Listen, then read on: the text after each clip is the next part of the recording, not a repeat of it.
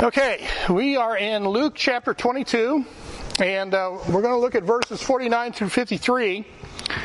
And at first, when we first started looking at this, I said that there were three questions in this section that Luke had recorded. At first, we seen a question that Jesus asked of Judas, and now we're seeing the second question, and we're going to look at the third question that's going on in this scenario here while Jesus is in the garden. And so let's take a look at verses 49 through 51, and that's the first part. And it says here, "And when they which were about him saw what would follow, they said unto him, Lord, shall we smite with the sword? And one of them smote the servant of the high priest and cut off his right ear. And Jesus answered and said, Suffer ye thus far. And he touched his ear and healed him." So here is the second question. Lord, shall we smite with the sword? Right? Shall we smite with the sword? If you remember with the first question, when Jesus asked Judas the question, Judas wasn't able to give an answer to the question. And now what we have here is we've got his disciples. Shall we smite with the sword? And they didn't even wait for the answer to their question, did they? They didn't even wait. So Jesus' disciples, they caught on pretty quickly what was going on, what Judas was all about, and these men that had accompanied accompanied Judas to come arrest Jesus. And before Jesus could reply to their question, it says here that one of them smote and cut off the ear of this gentleman. In other words, he took measures into his own hands, didn't he? He didn't even wait to hear the answer from Jesus, but he took matters into his own hands and he lopped this poor man's ear off. Now, we know from John 18:10 that the servant of the high priest was a man by the name of Malchus. And of course, we know who the fellow was that chopped his ear off, don't we? It was Peter, that man of action. He took it upon himself to do that. Now, it's interesting. I looked up the meaning of the name Malchus, and it means kingdom or king. Kingdom or king. And it was his right ear that Peter had relieved Malchus of with his rash attempt to defend Jesus. And I kind of got to thinking about that, and I says, man, is there a picture here that we can see? I mean, stop and think about it. You know, here he is, a servant of the high priest, and he loses his ear, his right ear. And, the religious leadership of Israel had failed to hear their king or heed their king, didn't they? And so the first time he came, and so now the kingdom is temporarily removed from them. Temporarily removed from them, just like Malchus's ear was temporarily severed from his head. The kingdom that the leadership didn't want to hear about is temporarily removed from them. But Jesus picked that ear up and stuck it back on the man's head, and just like Malchus, the Jews will one day be healed, and they will be one day restored when their king shall come the second time. And then they will listen to their king, and then they will enter into the kingdom. So I think that's kind of an interesting little picture there, something that you might just read over and maybe not give any thought to. But Peter's hasty and rash act wouldn't accomplish what he intended. He wanted to defend the Lord. He wanted to deliver the Lord from the danger that Peter saw that he was in.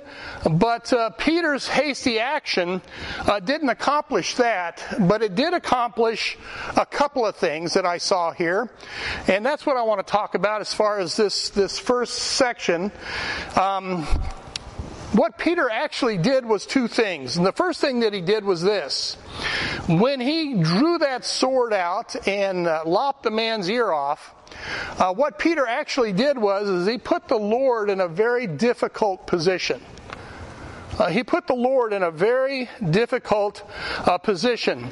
Though Peter's act was brave, at the same time it was thoughtless. It was reactionary. In doing so, he put Jesus in a difficult position before his accusers and before those who had come to arrest him.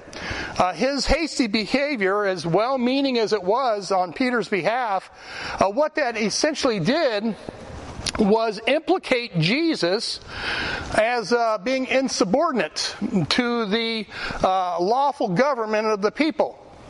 That's what he did.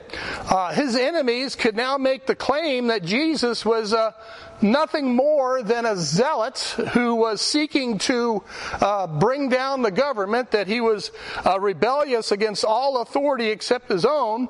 And what Peter did with his violent action does nothing more than prove their suspicions. Jesus is nothing more than a common rebellious zealot, and the enemy will do that, won't they? The enemy they're just masters at putting such a spin on things that they can make what is right appear to be wrong and what is wrong appear to be right. And that's what the enemies of Jesus were very good about. They could put a spin on anything to justify their actions and to condemn the righteous. And so, of course, Jesus' enemies, we'll see that later on in Luke 23:2. That's exactly what they would do when they would bring Jesus before Pontius Pilate. They would claim that they would make the false accusation that Jesus was trying to present himself a king to overthrow the government. And that's one of the false accusations that they would use in front of Pilate. And that would make sense because Pilate, of course, is the Roman representative, and it's part of his duty to keep things under control. And so if there's someone of the Jewish population that's trying to lead a revolt, then it's Pilate's obligation, as far as being loyal to Rome, to put down that rebel. So that's the false accusation that they definitely used against Jesus in front of Pilate. And Peter's hasty action, if Jesus wouldn't have healed that man's ear, they could have used that. See, we can prove it because one of his own men struck out with a sword. So they could have used that to strengthen their case against Jesus. And so it's a good thing that Jesus did heal the ear. Now, Proverbs 14:29 says, "He that is slow to wrath is of great understanding, but he that is hasty of spirit exalteth folly." I've been guilty of this. There are times when God's people are simply too hasty, too quick. There used to be an old saying, flying off the handle. Sometimes God's people can be too quick to fly off the handle. There's hasty words and hasty actions, and even though they may be well-intended and even may be of a righteous nature, sometimes being too hasty can cause more harm than good in a ministry, or more harm than good among family or friends, or more harm than good on the job site, or practically where any kind of relationship with other human beings are concerned. One thing that we need to guard against is being very, very hasty, jumping to conclusions or flying off the handle. When I used to work for a living, there were sometimes hasty co-workers that would become angry, and because of their hastiness and in the situation that was going on, they not only made things hard for themselves, but they also made things hard for the rest of us that had to work on the crew or in the group, simply because they were just simply too hasty. I've seen this in ministry.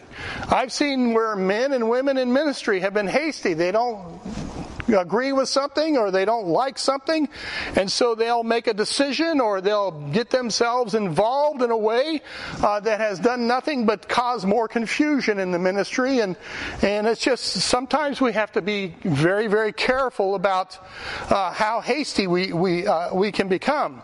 Now, Peter was a man of an impulsive nature. And he was a man who was often driven more by his emotions than his reason. Or he would find himself in a situation and then he would react to the situation rather than respond to the situation. And so it could be that being a man of action, he felt as though, unless something's done here, all will be lost. I have to do something here. And so being a man of action, that's exactly what he did. He didn't wait for the answer from the Lord. He just stepped right in and did it. I kind of wonder if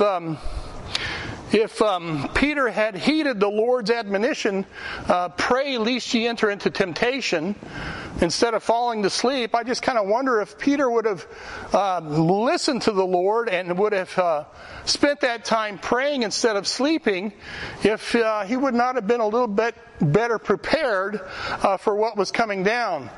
I mean, I know from my own experience that when I pray about things first, they may not go the way I would like them to go, but my response is better. My attitude is better. And then when I don't pray about things and I just simply get myself enmeshed in it, that's when things really go to pieces. They still may not go the way you want it to go, but it's my attitude of heart that makes it worse for me or more difficult for me to deal with. Does that make sense? You understand what I'm trying to say here? I see a few heads nodding. So you've been there, right? You've been there. So just, it's good to pray. Always be in that attitude of prayer. Psalms 141:3 says, "Set a watch, O Lord, before my mouth. Keep the door of my lips." Man, I wish I was more obedient to that passage. I really do, because sometimes, I'll speak before I think. And I'll just say something before I think it through. And sometimes it's best not to say anything else at all. Psalms 39:1. I said, I will take heed to my ways, that I sin not with my tongue. I will keep my mouth with the bridle while the wicked is before me. Take heed to my ways. Man, I tell you what, preemptive prayer can go a long way in avoiding the unpleasant circumstances of preemptive strikes. Does that make sense? Preemptive prayer can go a long way in avoiding those unpleasant experiences of preemptive strikes, just like what Peter did here with the sword. Because sometimes, preemptive strikes cause more harm than good. They just do. They cause more harm than good. And I've been a victim of my own hasty words, of my own rash actions, some of which even today I still, smart from. It's just the way it is. It's just the way it is. So as I was reading through this, I'm thinking, okay, what may have set Peter off? Because he's the one who drew the sword. Could it have been the question, Lord, shall we smite with the sword? Was that the trigger? Was that what set Peter off? I mean, Peter's personality type was a man of action. And his mind was probably, why even discuss this? Why even discuss this? Why even wait for answer? It's obvious what must be done. Woof, out comes the sword and off goes the guy's ear, He didn't even hesitate. Don't even talk about it. Let's move. Let's do something.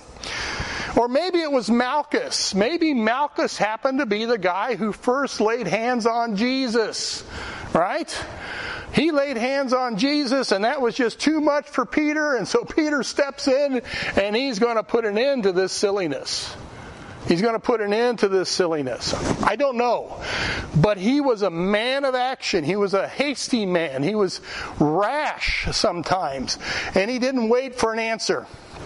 So I got to thinking, and I'm thinking, for the hasty action types, I think it's difficult for them to believe that God knows what's best, that God is still in control, that God will do what He sees best to do in the situation. And sometimes for the hasty types, it's just very difficult for them to step back, right, and let God handle it. That can be difficult. That can be tough. That can be hard. What the action types, I think, would do well to do is pray. And let's see what God's will is in the matter. Let's see the big picture instead of living in that snapshot crisis to crisis to crisis that the hasty types seem to live in. Pray that God's will be done on earth as it is in heaven, but also pray that God lets you in on what's going on, and when it's ready for you to go into the game, then you're ready to go into the game when God calls on you. But that's very, very difficult for action types. That's very difficult because they want to get in there and they want to fix things now. I'm sorry. I'm not picking on anybody. That's just the way I am. You want to fix things right now. You want an answer right now. You want to get it done right now. Well, what's God doing in this situation? What's God's plan in this situation? What's God's will in this situation? Let's figure that out first. Okay? And then He'll involve us. Then He'll involve us. Which brings us to the second point. Peter's rash behavior was actually contrary to God's will. Yeah. Yeah, on the manly side of us says, yeah, go Peter, go. But actually what Peter did was contrary to what God's will was. Even though it was well intended, it was counterintuitive to God's will and God's plan. This was the very hour that Jesus was born to, right? This was the very hour that Jesus was born to. This was the very hour that Jesus had tried to prepare His men for, because He had told His men time and time and time again, hey, this is God's will. This is the hour that I've been born to. Luke 9:20. He said unto them, whom say ye that I am? Peter answering said, the Christ of God. And he straitly charged them and commanded them to tell no man that thing, saying, the Son of Man must suffer many things, and be rejected of the elders and chief priests and scribes, and be slain and be raised the third day. Did you hear what he said? The Son of Man must suffer many things. It was God's will. Must suffer. Luke 9:44, he says to his men, let these sayings sink down into your hearts, for the Son of Man shall be delivered into the hands of men. It was God's will. It was God's will that Jesus Christ was to be delivered into the hands of these men. Again and again, Jesus attempted to prepare His men for this very hour. Even during what we know of as the Lord's Supper, Jesus spoke to His men concerning His mission, that it was God's will. What we learned from 1 Peter, the man who lopped the guy's ear off, that from the foundation of the world, Jesus was ordained for this. Okay, he learned his lesson after the fact. That's usually the way it goes, right? After the fact. But from the foundation of the world, the Lamb of God was sent to die, to provide an atonement for mankind's sin. That was the will of God. And when God's people, by their hastiness and their need for action, fail to see God's plan and act contrary to God's will, right? They can prove to be more of an unwitting hindrance in the situation than a help. Than a help. You see, we need to see what God's will is, and then we need to ask God, what's your plan? And then we ask God, okay, how do I fit? What can I do? What can I do? Let me tell you something. Peter and the others could do nothing. And those two pitiful little swords, they wouldn't have delivered Jesus. And besides this, if it was God's will to deliver Jesus, God would have done it on a spectacular scale. So much so that the enemies of Jesus would know, we should not be messing with this man. Remember what Jesus said back there in Matthew 26:51? Behold, one of them which were with Jesus stretched out his hand and drew his sword and struck a servant of the high priest, smote off his ears. Then 52. Then said Jesus unto him, put up again thy sword into his place, for all they that take the sword shall perish with the sword. And then he says, thinkest thou that I cannot now pray to my Father, and he shall presently give me more than 12 legions of angels? But how then shall the scriptures be fulfilled that thus it must be? I did some calculating one time. 12 legions of angels. Talk about weapons of mass destruction. I did a Roman legion consisted between 3,000 to 6,000 men. And in Isaiah 37, we learned that one angel killed 187,000 men in a single night.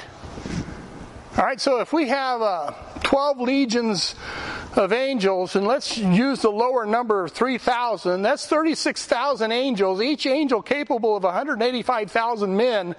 That means that legions, they would destroy 6.6 billion men. If it were 12 legions multiplied by 6,000, that's 72,000 angels, each able to take out 185. That's 13.3 billion men. We only have like 7.6 billion people on the earth. And I guarantee you, back in Jesus' day, I don't think there were 1 billion people on the planet. So if God's will was to deliver Jesus, it would have been done on a spectacular scale. But God's will was for Jesus to deliver us. To deliver us. So if you feel the need to be a person of action, then rather being driven by your gut or your sense of righteous indignation or your emotions or whatever it is, you better be sure what is God's will in the matter before you act. You better figure out what's God's plan in the matter. It'd be like a football player running off of the bench out into the field. When the coach says, didn't even call him to do that. Be better ask God the what and how before we say and do. And sometimes in our haste, we can be a cause of reproach unto God rather than a cause to praise God. And I've seen that. I've seen where people have been hasty and said things and done things thinking it's the right thing and come to find out it's not. And it's caused people to reproach God or reproach Christians. You realize that when they reproach Christians, and they're actually reproaching the Lord you serve? And something else that's kind of interesting. In the healing of Malchus's ear, the Lord took away any accusation. And that was the last act of divine healing that the Lord performed, and it was made necessary because of the hasty, rash actions of someone who didn't wait to hear the answer to the question. And the Lord's been doing that ever since. He's been healing situations that some of His rash and hasty children have been creating.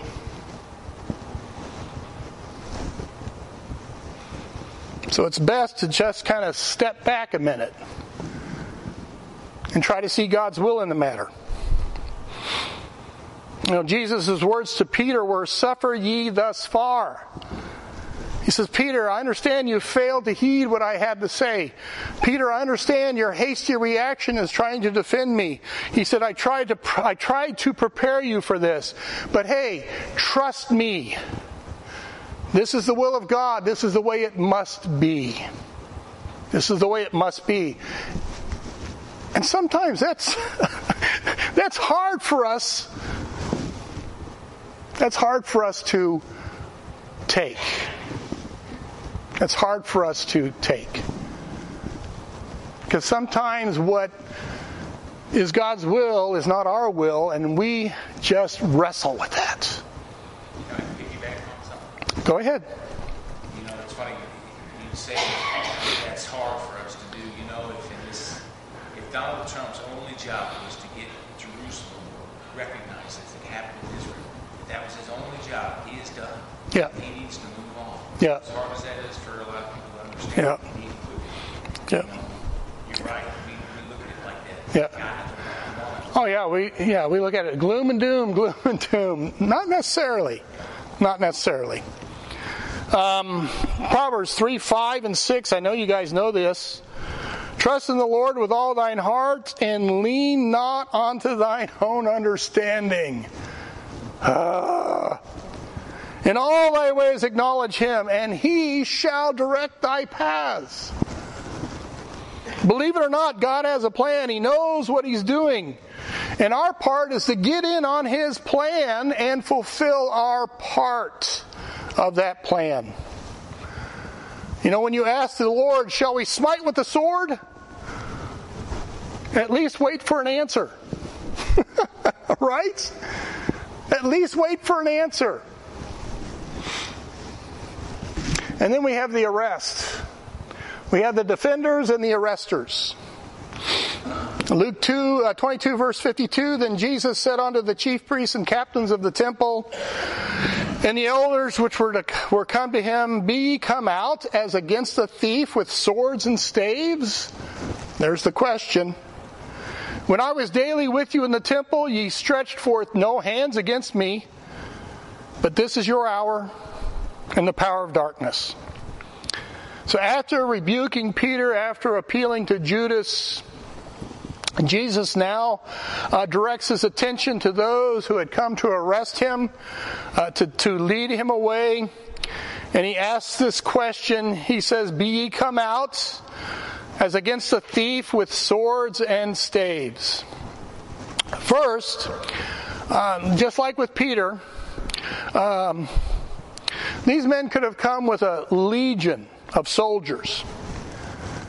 And if Jesus did not want to be arrested, even the whole army of Rome could not have taken Jesus.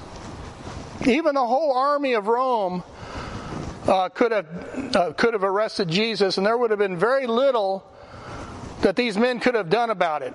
I mean, they already had run into, had a brief exposure to Jesus' authority in John 18:5, when Jesus asked, whom seek ye? They answered him, Jesus of Nazareth. Jesus saith unto them, I am he. Now when Jesus said, I am he, Judas and those that stood with Judas, as soon as he had said unto them, I am he, they went backward and fell to the ground. When Jesus spoke, I am he, the whole lot of them fell. including Judas. His words must have thundered in their ears. And as they stepped backward, they probably fell over each other trying to get away from him.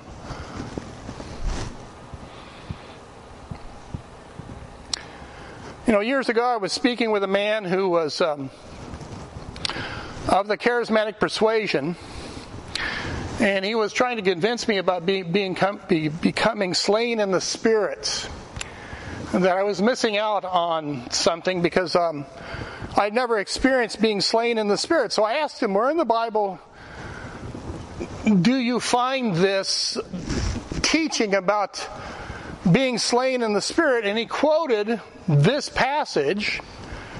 They went backward and fell to the ground, and he claimed that these men were slain in the Spirit. And that's a blessing that we should seek after. I asked him, well, are you aware of who it is that this passage is talking about and what they were all about? He says, no, I'm not. He says this was a passage that his pastor had used, and he just kept hammering on this, went backward and falling to the ground, and I guess in his church service they had a big slain in the Spirit party. Okay, and the pastor would put his hands on people and they would all drop to the ground. And so I said, well, let's take a look at that. So we looked up the passage, and I pointed out to them, I said, see here? These men were haters of Jesus. These men came to arrest Jesus to kill him. Now, why in the world would you want to be associated with these people who hate Jesus and want to kill him? He says, slain in the Spirit. That's exactly right. He kind of stuttered. He said, well, I guess I never read that. Bingo.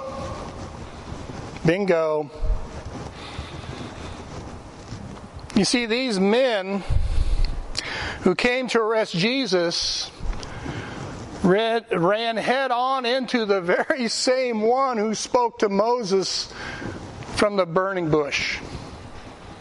I am.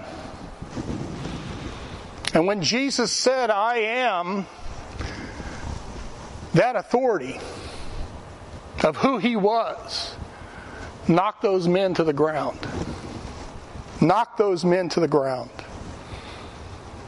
Moses came to the bush to worship voluntarily.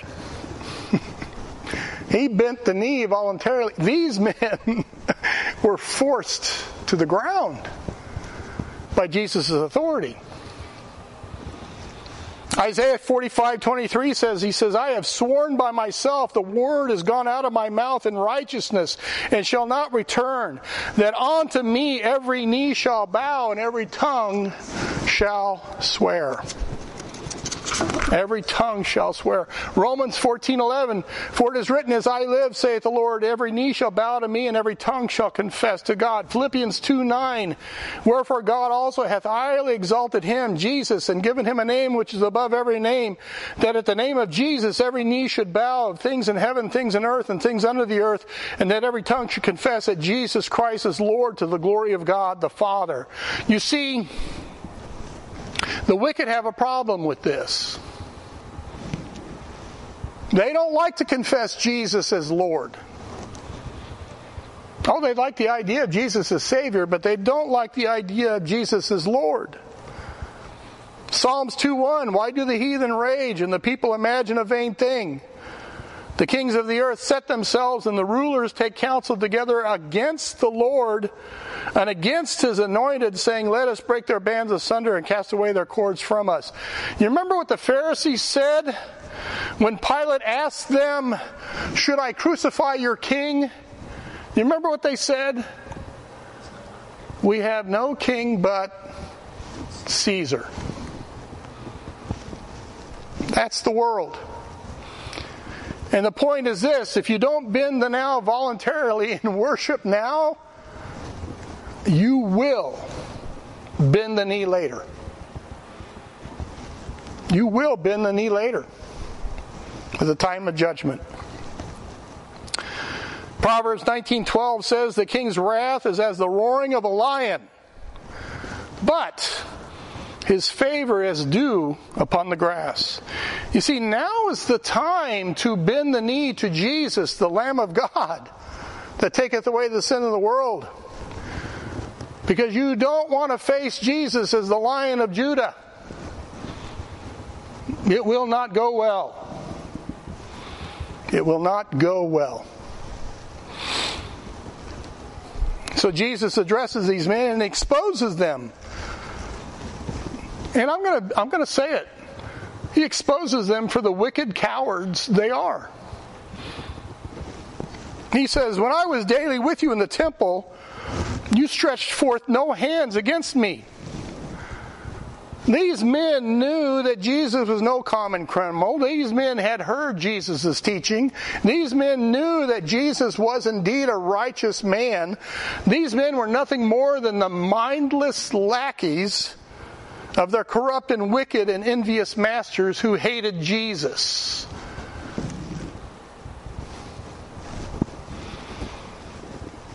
They were at one time sent to arrest Jesus. And they went to arrest Jesus and they listened to Jesus teach and talk. And they went back to the high priests empty-handed. And the high priest asked them, why didn't you arrest him? Why haven't you brought him? And the officers answered, never man spake like this man. Then answered them the Pharisees, are you also deceived? Have any of the rulers of the Pharisees believed on him? You idiots! You dum-dums! You don't have the education we have. You don't have the insight that we have. You're not as religious as we are. How could you possibly know that He is the way, the truth, and the life? And so they were called on the carpet and they were made to feel stupid. At least here in John's Gospel, they had sense enough to know, you know what, this man doesn't deserve to be arrested. But that's changed. Now here they are, and I believe that there are some of these guys here were there with, when they went to arrest him the first time in John's Gospel, there they are again. But instead of being the upholders of righteousness and justice, these men have now come under the influence of these wicked rulers of the unjust and the wrong. And honestly, these were the criminals, not Jesus. These men were the criminals, not Jesus. You know, men can become so corrupt and so perverse in their reasoning, so overcome in darkness, that they'll look at things that are right as wrong and look at things that are wrong as right. Things are all flipped upside down in their minds. And at one time, these guys may have perceived Jesus as a righteous man, but now they don't look at Jesus that way anymore. You can get all turned around. Isaiah 5:20 says, woe unto them that call evil good and good evil, that put darkness for light and light for darkness, that put bitter for sweet and sweet for bitter. Woe unto them that are, here's the problem, wise in their own eyes and prudent in their own sight. Remember what the Pharisees said to these guys? Hey, we're the educated ones, we're the religious ones, we're the ones that know what's right, not you guys. You don't have that ability. That's kind of the message that we're hearing today in this country. Oh, no, it's not that way, it's this way. Oh, you guys don't understand, but we do. Listen to us. Woe unto them that are mighty to drink wine, the men of strength to mingle strong drink, which justify the wicked for reward, and take away the righteousness of the righteous from him. You know, at one time, we knew right from wrong in this country. But as our nation slips deeper and deeper into darkness, instead of the rights of the citizen being free speech, now the rights of the citizen is to murder unborn children in the womb, to marry the same sex, to to identify with being a kumquat, if you want to. That's the thing that's defended today. I'll probably get in trouble, but I don't care. Pretty much it's do whatever your sinful flesh desires to do, and we'll back you up on it. But if you want to do the righteous thing, and you want to speak out against this, oh no, that can't happen, we'll shut you down. It's little wonder that the Lord spoke of those days shortly before His coming. He compared it to Noah, the days of Noah and days of Lot, didn't He? Noah, because of the violence and the open rebellion against God, and God's Spirit was weary in dealing with men. And of course, Lot, when sin was rampant and open and unchallenged, and like Lot, those who spoke against it were shouted down, were shut down. The Lord intimidated these men who came to arrest Him. They were fearful of Him.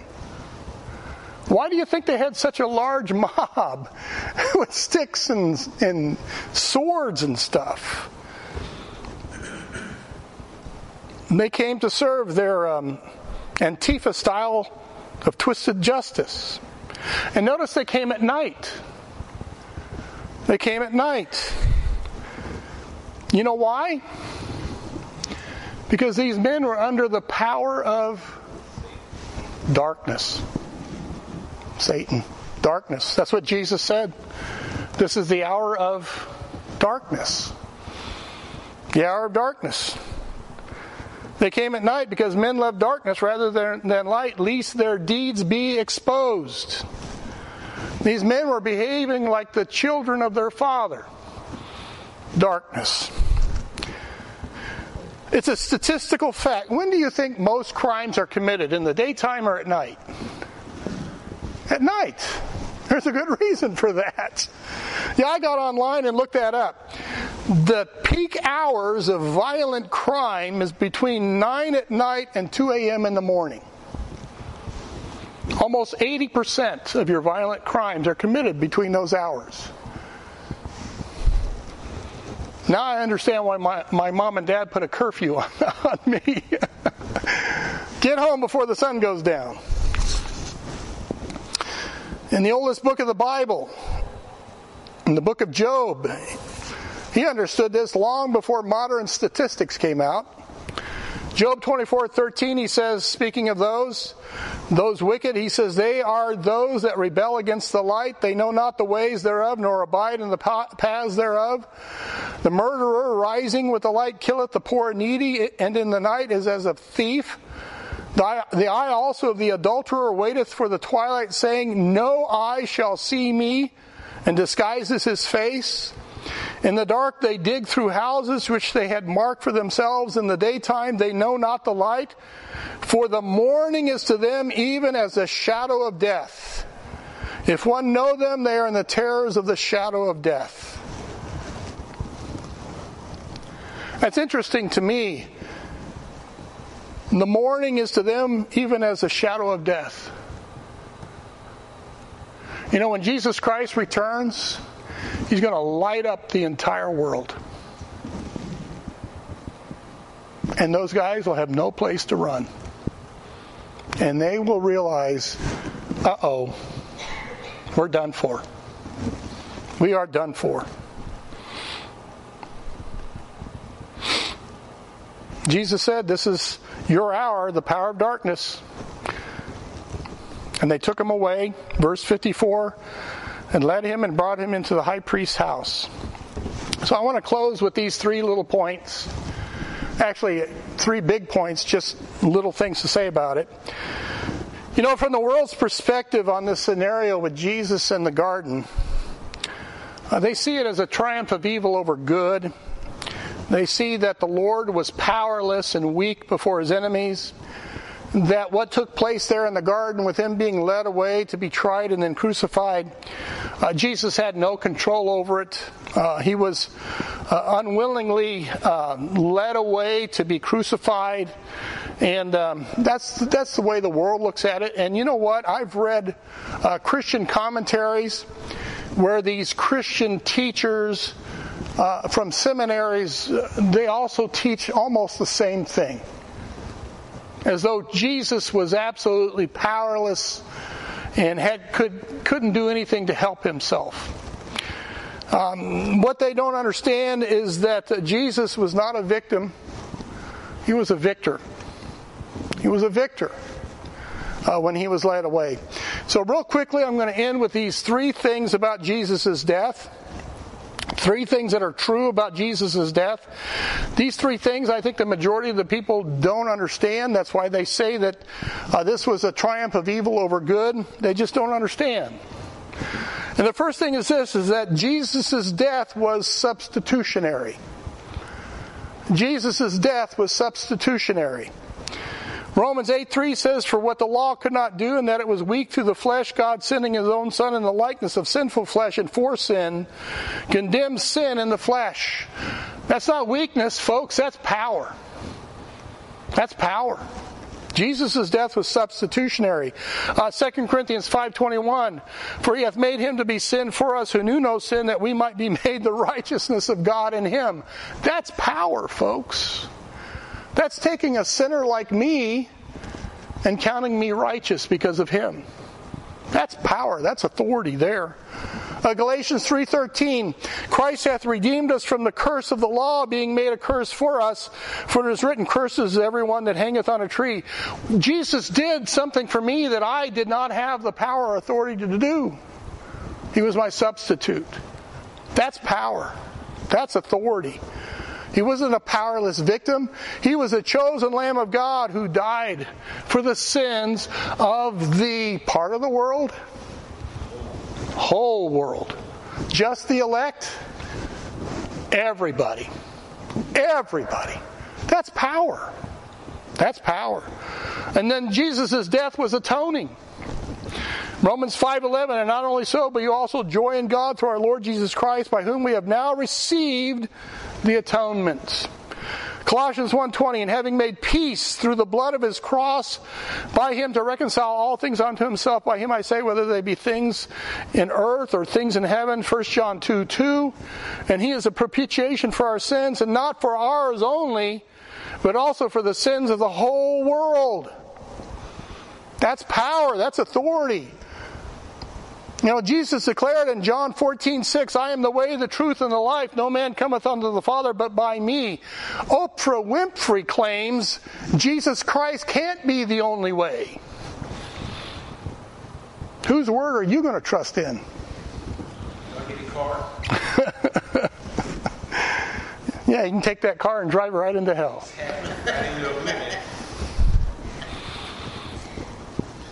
And then finally, the death of Jesus was voluntary.